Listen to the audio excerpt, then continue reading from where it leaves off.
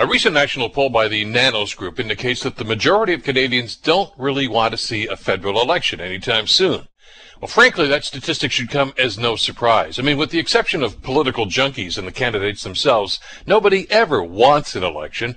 It's not that we don't care about issues, it's the process of elections that has become a pain in the butt to most Canadians. I mean, just think about it. An election means that we will be inundated with TV and radio ads sponsored by political parties telling us how the country will go to hell in a handcart if their opponents are elected. It means that our neighborhoods will be plastered by millions of election lawn signs and invaded by armies of candidates and campaign workers knocking on our doors asking for our vote. It's invasive and it's irritating, but it's how we elect governments. Is this government influenced by the national polling numbers these days? Well, of course they are. But look, let's not be naive here.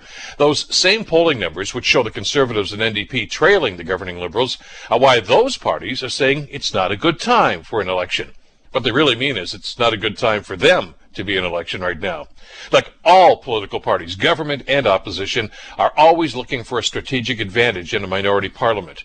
It may not be one of the most attractive elements of our parliamentary system, but the consolation is that no matter how we end up in election, the power to decide who governs still rests with the voters.